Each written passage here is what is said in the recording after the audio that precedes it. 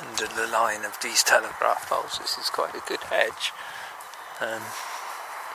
Magpie proof to some degree, that's for sure. That's why they're having to loiter across the ways. I suspect somewhere where it's potentially a bit easier for them to raid bird nests.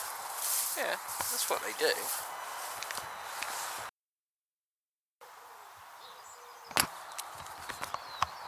So again, where the robins are potentially breeding, and the blackbird and the yellowhammer for that matter. Thick-set hedge, quite tall, nice vegetative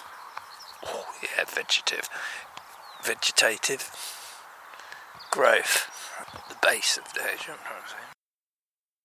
Arguably a nest in there. A nice bramble clump, basically, is the best way to describe it in amongst the hedge line. Out flies a song thrush. That's the first of the day, actually. I'm not doing so much singing of lights, that's where they're at, if that makes sense.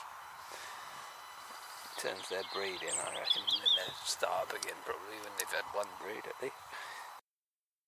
Soon to go down that beautiful hedge. Even the run up to that beautiful hedge, the blackthorn hedge I speak of, is pretty good as well, I must say.